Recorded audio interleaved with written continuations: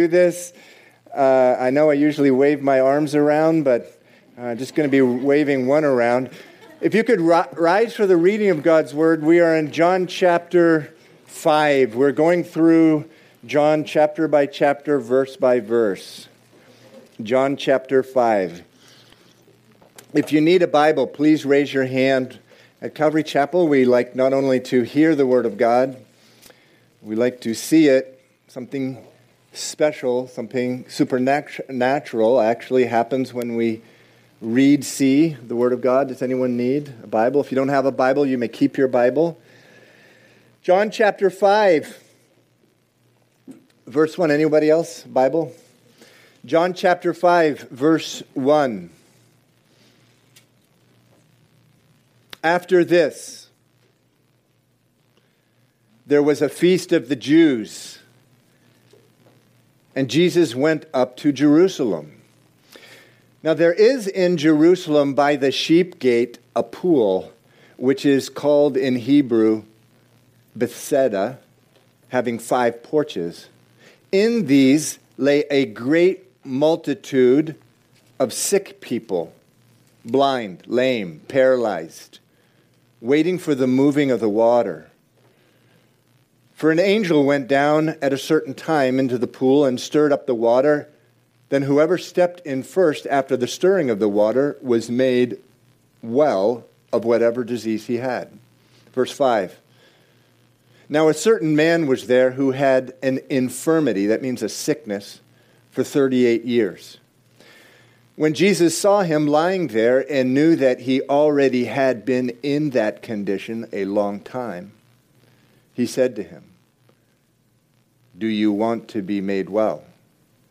The sick man answered him, "Sir, I have no man to put me into the pool when the water is stirred up. But while I am coming, another steps down before me." And Jesus said to him, "Rise, take up your bed, and walk." And immediately the man was made well. He took up his bed, and he walked. And that day was the Sabbath. Let's pray.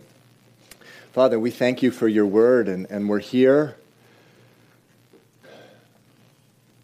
Lord, just so much more than just reading words on a page, Lord. We want the word to change us. We want to be worshipers. We want the word to have its way in us so that we become worshipers. We began this book, Lord, with that verse, "In the beginning was the Word. The Word was with God, the Word was God, and became flesh and dwelt among us." Lord Jesus, show us your heart this morning so that we may worship you, so that we may rise up and walk with you. I pray this in your name, Jesus. Amen. Okay, you may be seated.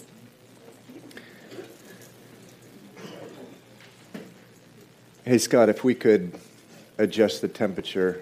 I think it's just a little bit too chilly in here. John chapter 5. I want to begin this morning with a reminder about this book that we're reading, what it's about, the book of John. Now, the book of John, with the first 4 books of the New Testament, Matthew, Mark, Luke, and John, they're lumped together usually. Matthew, Mark, and Luke were written relatively soon after Jesus' birth. The impression when you read those books, Matthew, Mark, and Luke, is that they wanted to get the good news of what Jesus did and taught. They wanted to get it out there. They wanted to publish it in writing. You can publish something by talking. You can also publish something by writing. By writing the news about Jesus' life in a comprehensive form, meaning from beginning to end, the whole deal, the whole story. Matthew, Mark, and Luke. Now, the book of John, written about 30 or 40 years after Matthew, Mark, and Luke, It reads very differently, and you only have to get 6 or 7 verses into it that you notice it reads very differently. And it has a very different purpose. The Holy Spirit had a very different purpose in publishing it, the book of John. First, John is not only about, the book of John is not only about the facts of Jesus' life and teaching, that it is, but it's also an urgent appeal. This man is 90 years old. Everyone else is dead who had been around Jesus. All the other apostles, John was one of the 12 apostles, they had died. And he lived 20, 30, or 40 years after them. And he saw what had been going on since their death. The book of John is an appeal by the Holy Spirit through John, not only to read about the facts of Jesus' life and teaching, but to believe them. The word believe used 60 times in the book of John. In the book of Mark, the word believe is used only 13 times. In the book of Matthew and Luke, less than 10. In the book of John, 60 times the word believe. And what have we learned already about the word believe? Synonymous with the word obey. We have certain things that we think about when we hear the word believe. But we're reminded in the book of James that the devil believes in Jesus and he shudders. Demons believe and they shudder. When John uses the word believe, it goes hand in hand. It's synonymous. It can be used interchangeably with the word obey.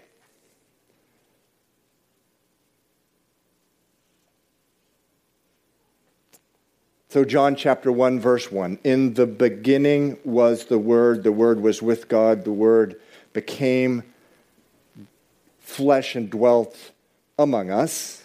You will see each page of this book, including here in chapter 5 today, is crying out, listen you all, you have the facts about Jesus' life. You have the Word, now believe the Word. You have Matthew, Mark, and Luke. The words about Jesus' life. Don't let those books become dead religious words. Believe the Word, obey the Word. So John chapter 5, verse 1, where we started this morning, begins like this. It says, after this. After what? Well, what had just happened in chapter 4? In John chapter 4, Jesus has just healed the son of a rich man, a ruler, an official of Herod, King Herod. And this man had come to Jesus, and in verse 47 of chapter 4, it says, he implored Jesus, he begged Jesus, heal my son. Why? He was at the point of death. What did Jesus do? Verse 48. He looked the man right in the eye and he said, unless you see signs and wonders, you will by no means believe. Wow. So we were shocked together when we read this a couple weeks ago. I mean, Jesus said, what? A man whose son is at the point of death begging Jesus to heal him? Jesus looks right at him and says, what? Unless you people see signs and wonders, you will not believe. And what did we learn from that? We learned that this is, actually just as we just learned from Sonia, this is sometimes, many times, what love looks like. This is an unbelieving nobleman who is on the broad road that leads to hell.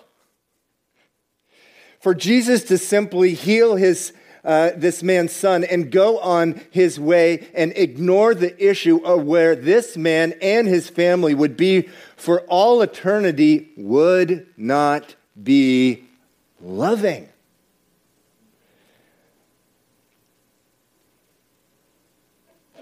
Listen, Jesus is willing to talk to you like this at your time of most extreme anguish. Why? Because he loves you so much. He wants a relationship with you that will go well beyond your physical or emotional healing. He wants a relationship with you forever and ever and ever and ever.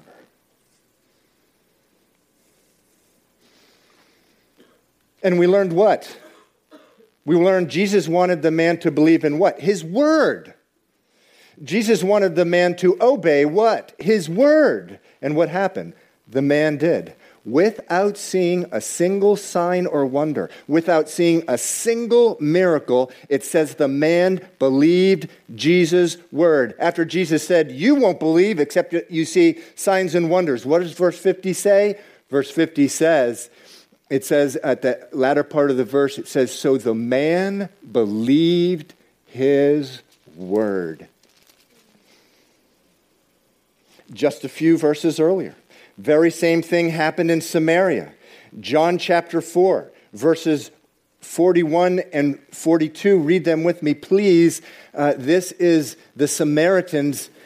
This is about the Samaritans and Jesus' trip to Samaria. It says in verse 41, and many more believed. Why? Because of his word. Hadn't seen a single miracle. Jesus, at this point, understands, we saw this in John chapter 2, people are believing in his miracles, but they remain unregenerate, unborn again. They're going away happily on the broad road that leads to destruction. Without a single miracle, you have a revival in Samaria. And so this man comes to Jesus, asks for a miracle, as we should and can do and have the privilege of doing.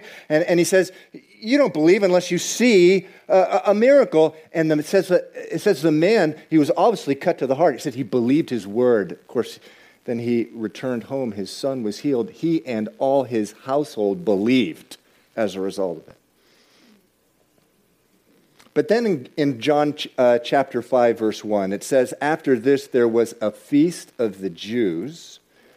Let's read through verse 9.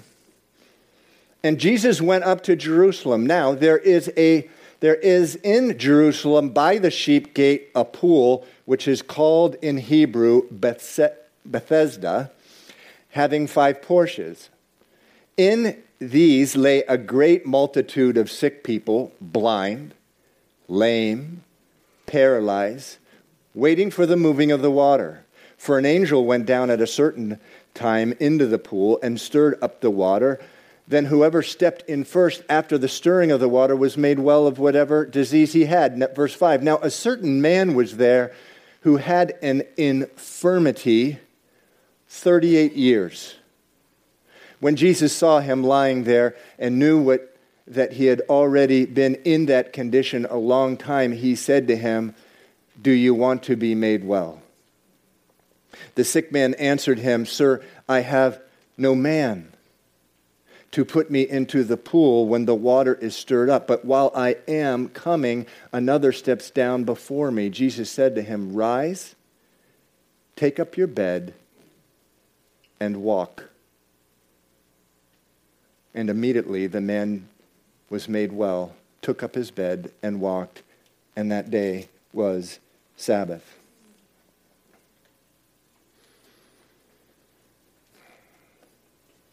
So let's take a step back and remember why Jesus left the glory of heaven and came to planet Earth. Luke chapter 19 says this. This is Jesus speaking in Luke chapter 19, verse 10. The Son of Man has come to seek and to save that which was lost. Each and every one of you here this morning, Jesus sought you out. Do you know that? Do you believe that? Every one of you here this morning, he sought you out, and he sought you out to save you. Now, there may be, and I believe there are some here who are not saved, but he sought you out for the purpose of saving you. In John chapter 4, Jesus, who was Jewish, went to a place that almost all Jews didn't go, Samaria, in order to seek out and save a woman, a Samaritan woman who was living with her boyfriend.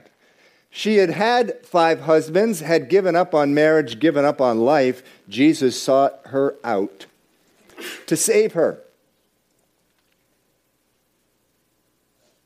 Here in John chapter 5, Jesus goes to another place where no doubt not only Jews avoided that, but everybody avoided it. It says in verse 3, there was a great multitude.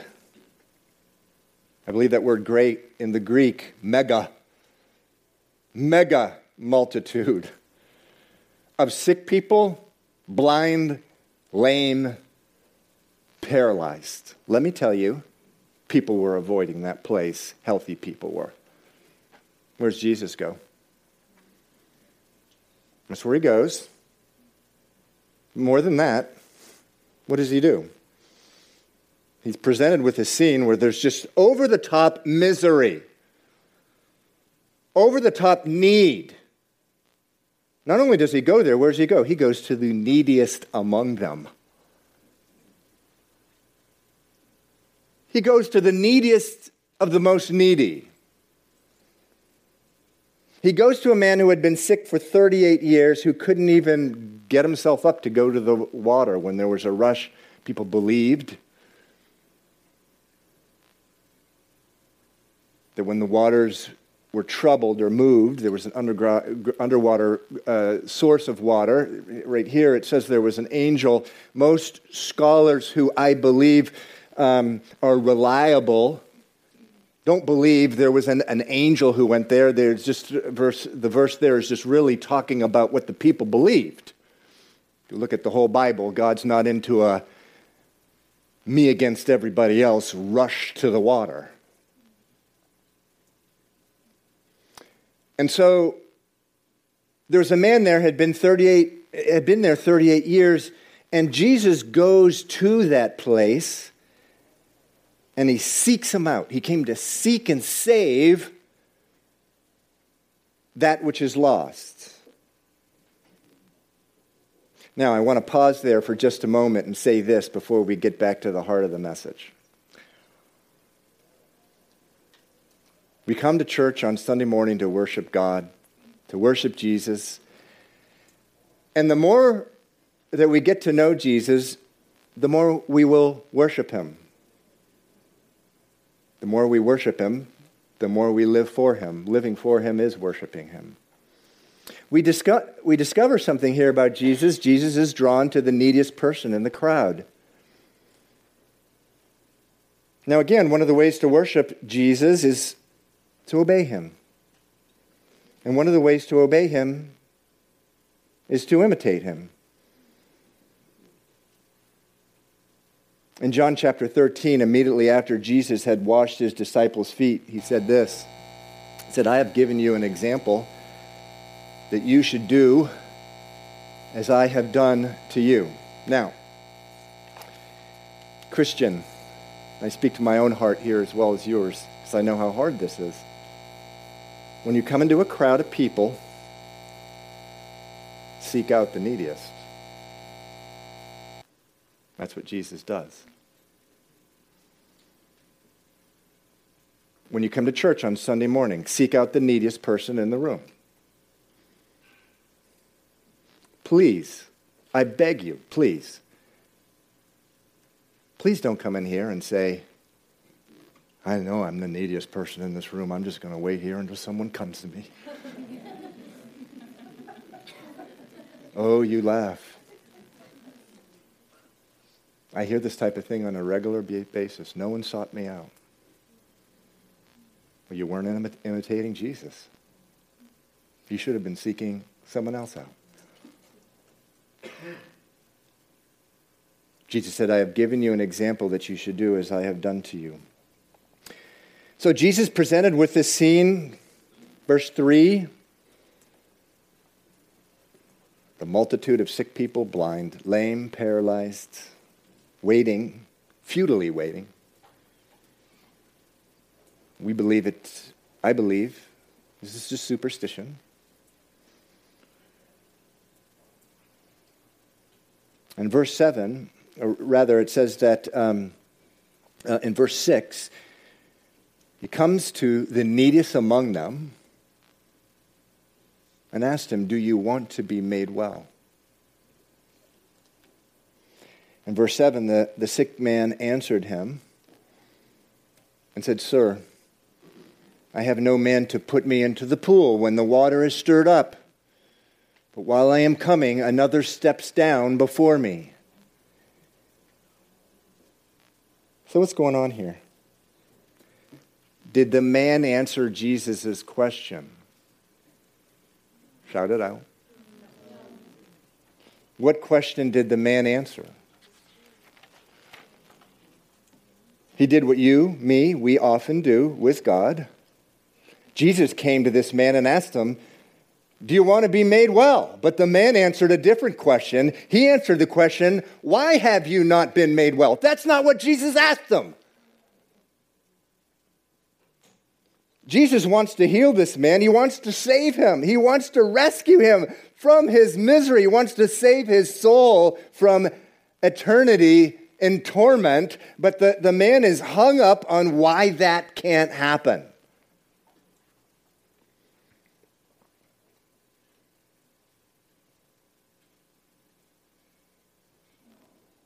Almost every week, multiple times per week, usually, I'm not exaggerating, someone will come to me miserable with their life. I show them Jesus. I sure don't want to show them me. I show them Jesus. Jesus is the Word. What the Word says. And just as Jesus showed himself to this man in chapter 5, that's what I do with them, and that Jesus will save them from their misery, that Jesus wants to save them from their misery, but all they want to talk about is why that can't happen. I can't get out of pornography. I can't get out of this relationship I know I'm not supposed to be in. I can't love my husband the way the Bible tells me to love him. I can't love my wife the way I am supposed to love her. I can't stop working 80 weeks. Too much opportunity. I can't stop working 80 hours a week. There's too much opportunity. I can't stop drinking. I can't stop eating. I can't stop smoking. I've tried 1,000 times and I just can't stop. And then they proceed to tell me why they're different than everybody else who has ever believed and obeyed the Word of God. And I want to assure you, I'm speaking now to my own heart, because I do the same thing. They proceed to tell me why they're different. They proceed to tell me why their case is different. They proceed to, in the case of husbands, they proceed to tell me why their wife is different than every other woman on planet Earth. That in the case of wives, they proceed to tell me why their husband is different than every other man on planet Earth. And they resist with all their heart what the Spirit of God is saying to them, pleading with them, crying out to them, certainly what the book of John is crying out to them, believe and obey, obey and believe. Again, in verse 7, well, Jesus at the end of verse 6 says, do you want to be made well? The sick man answered him, Sir, I have no man to put me into the pool when the water is stirred up, but while I am coming, another steps down before me. Jesus doesn't give up on him here, even though he's answering the why. He's not answering the question. Jesus doesn't give up on him. He's not giving up on you either, or me.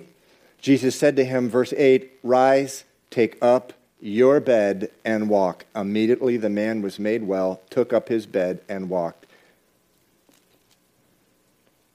He believed. He believed by obeying. He believed by obeying. In John chapter 6, we'll get to this eventually. It says this, "Jesus answered and said to them, 'This is the work of God.'" They asked him, "What are the works of God?"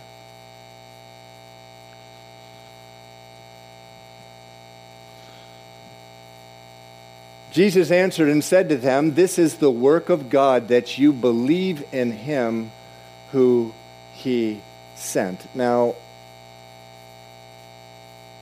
most of us, when we read this thing, believe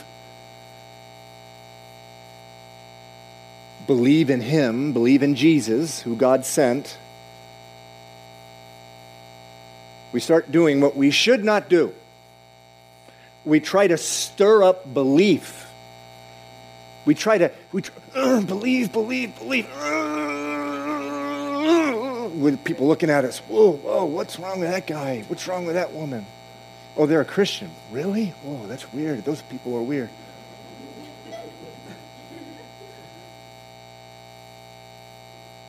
That's not what he's asking for. He's asking for you to obey. The Bible says a mustard seed of belief is all you need to do.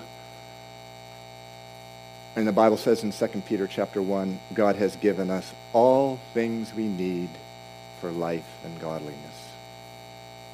Belief is a choice. Obedience is a choice. And that's what this man does. He is sought out. By the way, had he done anything to deserve this? Had he done anything to deserve this? No, he hadn't. This was grace upon grace upon grace. The Bible says that we cannot be saved by trying to be better than everybody else. He wasn't being better than everyone else. He was just competing with everyone else and losing. Whether we win or lose our competition with every other human being on the face of the earth, we still are far short of the glory of God, of what it takes to go to heaven. The Bible says we only go to heaven, we only enter into a relationship with God by believing the Son who he sent. It's grace. Doesn't cost us anything because it costs God so much. We believe, we receive. And that's what he does. It says immediately the man was made well, he took up his bed, and he walked. Now, that verse, that little phrase, took up his bed, I've always wondered, now, what's up with taking up his bed? Now, it's probably a mat at the time. Interesting how Jesus makes a point of telling him to take up his bed, and then the Holy Spirit makes a point of saying he actually took his bed up. And really where that's going is Jesus, when he calls you to himself, he asks you to burn all bridges and follow him. This guy, he didn't want him to leave his bed. God may have returned to his bed. Some of you this morning, he's calling you to shut down your computer, get rid of your smartphone, get rid of some friends in love who have just been dragging you down. Because if you don't, you're just going to pick it back up again. And so, yeah, am I talking craziness? Well, yeah, but here I am. This is what Jesus did. And that's sometimes what we need for a season, is just to let things go. 30 years into walking with Jesus, there's a few people who I had to cut off from my life that even today I wouldn't return to them because I'm not strong enough. There's just certain things we need to cut off and move on. So let's continue. Verse 10 says, then it says, and that day was the Sabbath. So it says in verse 10 that the Jews therefore said to him who was cured, "It is the Sabbath. It is not lawful for you to carry your bed." So you won't find this in the Bible. But what the Jews had done, they had taken the commandment, obey the Sabbath, do no work on the Sabbath, and they had written all kinds of laws defining what was working on the Sabbath, and one of them was carrying a burden. But you and I know full well you can carry something, a burden, and not necessarily be doing work. But it doesn't matter that it could have been well-intentioned, whatever. They wanted to obey God, but they made up all these rules of what it meant to obey the Sabbath. And this was like serious stuff. Actually, technically, under the law, you were to be stoned, killed, if you violated the Sabbath. So this is a serious situation this person finds himself in. And believe me, as soon as you start doing what Jesus does, people will be talking to you about different things. Verse 10 again, and they said to him, "It is the Sabbath. It is not lawful for you to carry your bed." He answered them, "He who made me well said to me, 'Take up your bed and walk.'" And then they said to him, "Who is the man who said to you, 'Take up your bed and walk'?" Verse 13, but the one, this is fascinating here. It's also important to the storyline. But the one who was healed did not know who it was, for Jesus had withdrawn, a multitude being in that place. And so there's a crowd of people at the place where Jesus did the healing. And so there were so many people. The guy's healed. He's probably like, this is just unbelievable. He's starting to walk. Jesus goes.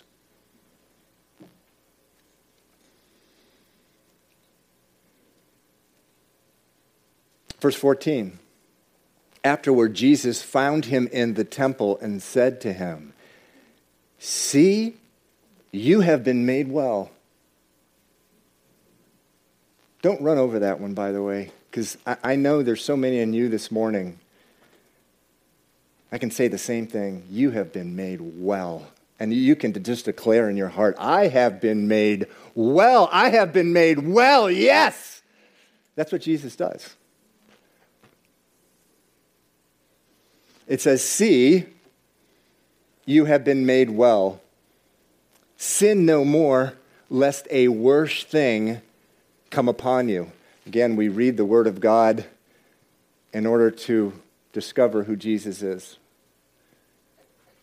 I quote it all the time. I quoted it a couple weeks ago. Isaiah 43 gives us the purpose of our life. It says, God says, "Everyone who I have created for my name or by my name, I have created to know me, believe me, and understand that I am he." And so we're getting to know Jesus here. And wow, he tells the guy who comes to him whose son is at the point of death, he says to him, unless you believe, unless you see signs and wonders, you will by no means believe. And then he comes to this guy and he says, "What?" He says, "Sin no more, lest a worse thing come upon you." Now, why does he do that? You heard that. Sonia said it prior to me speaking up here. Because he loves you. That's why he says that. But here there's actually something more going on. This guy doesn't know who Jesus is. Jesus had slipped away. He doesn't even know who he is. Now, one thing that God will not do, he does not do, he's not going to heal someone and heal their body, their physical body, so that they have 5, 10, 20 more years on planet Earth with health, and then for all eternity, they're in judgment. He doesn't do that. No, he seeks him out. And he says, "Sin no more, lest a worse thing happen to you." There's only one thing that's worse than 38 years of being lame. Suffering for 38 years being lame, and that's eternity being lame. Sin no more, lest a worse thing happen to you. Now, what does that mean, sin? We see the word sin. Unfortunately, we get wrong ideas of what sin is. I was talking to someone this week, an unbeliever, about the Bible. I was presenting the way of salvation. I was using what we use on Saturday night. Same presentation. I've been using it now for 25 years. And I got to a place where I was sharing with her about sin. And that all men, every woman has sin. She was my age. And I said, I paused and I said, what is sin? What do you think sin is? I was amazed by her response. I love these conversations. It's really scary getting into them. It really is. But once I get into them, I love them. I always learn so much. I said, what is sin? Immediately, she says, sin is someone who's having sex outside of marriage. And I was astonished because this person was my age, never had been married, had been sleeping with people outside marriage her whole life. And that's what she said. Why? Because it brought so much misery on her life. But I stopped her and I said, no, wait a second. I didn't ask you for an example of sin. I want to know what sin is. What is sin? And she wasn't quite sure how to answer, so I helped her out. I said, sin is just substituting God for something else. Choosing something else other than God. That's what sin is. It's also falling short of the Word of God. But an easier way to think about it is really it's any time that you're substituting God and replacing Him with something else. That's what sin is.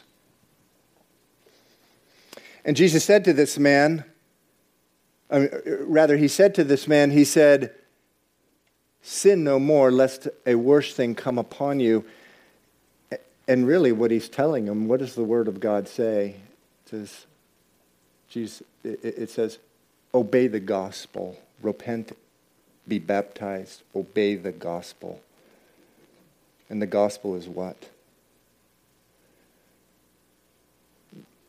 That God so loved the world, we read it in John chapter 3, verse 16, that He gave His only begotten Son, that whoever believes in Him will not perish, but have eternal life. Obey the gospel, obey the Word. In the beginning was the Word was God, the Word became flesh and dwelt among us. So Jesus doesn't let this guy just somehow heal him physically, slip away from him without telling him the whole deal. Obey the Word.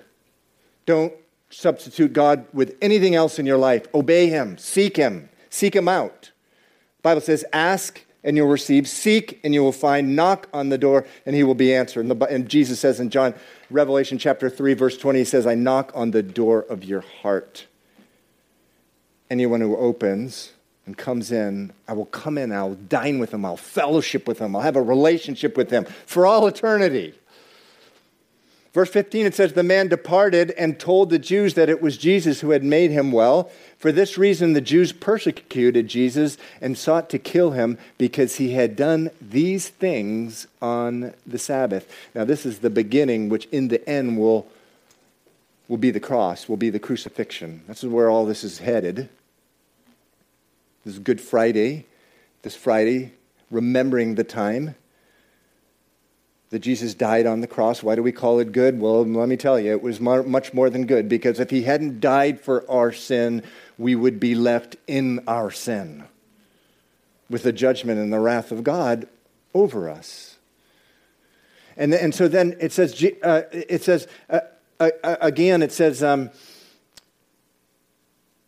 they sought to kill Him because He had done these things on the Sabbath. And apparently they caught up with Him, because in verse 17 it says this, Jesus answered them, my Father has been working until now, and I have been working. And so what He's saying, and we'll just conclude with this is all, this healing, this going after the neediest of the needy, this healing him on the Sabbath, this seeking out and saving the lost. This is God. This is the Father. I am proceeding from the Father. And this is all about what the Christian life is. Finding out what God is doing and going and joining it.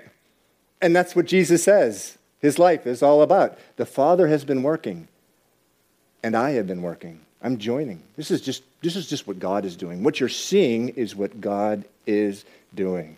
So we're going to close now. I'll ask the worship team to come up. And I'd just like to close the time here this morning with the time of worship, with the time of prayer. If you've been asked to pray, if you could please come up as well. And as we're worshiping, as the worship team plays here and shares with us, let's just reflect on what we just heard from the Word of God. Is Jesus presenting us with His Word and saying, get out of your pain, get out of this place that you're in. Here's the Word, obey it. Only to have you respond with answering why you can't. Well, you don't want to leave here this morning telling God why He can't. You say, well, you don't understand, for the last 10 years I've been addicted on this thing. Well, for the last 38 years, this man had been addicted to his own self-pity or whatever. I mean, he had had this issue for 38 years. He simply responded to the Word. The Bible says it's just a mustard seed of faith, saying, yes, I'm going to do it. If this morning you just want to come up here and pray with me or some of the others here, yes, I believe. Yes, I obey. Come up. Come up. Or you may be here this morning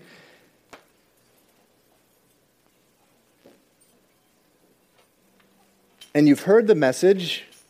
You've heard the reason that Jesus came into the world. It was to seek out and save the lost. And you've heard that that the Word of God, the word that He's telling you to obey says this. It says, I stand at the door of your life and I knock. If you open up, I will come in. Maybe you've never done that. Maybe you've kept your heart shut your whole life. You've lived your whole life with a throne, a chair inside your heart, with you sitting down on that throne, that chair. You've never gotten up out of that chair, that throne, and said, okay, Jesus, you come on the chair, you come on the throne. You've never done that. Come up, we'll be up here, I'll be up here. We can pray with you.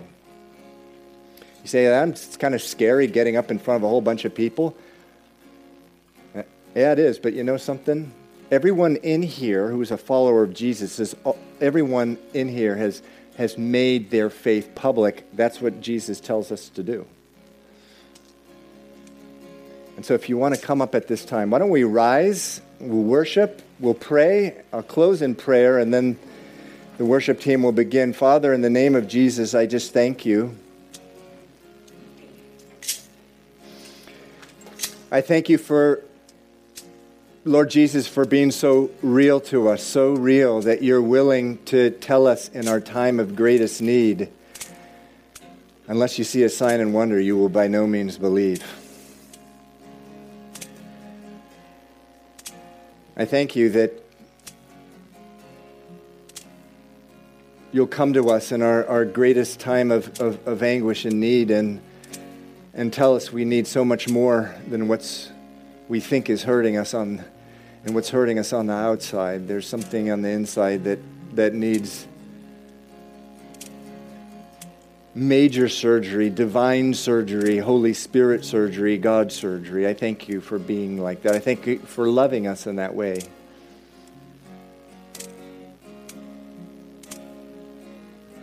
Lord, I thank you just for this weekend and the women just being drawn into you. Lord, you did that. You drew them in. We thank you. Lord, as we close out this morning, draw us all in. I pray this in Jesus' name. Amen.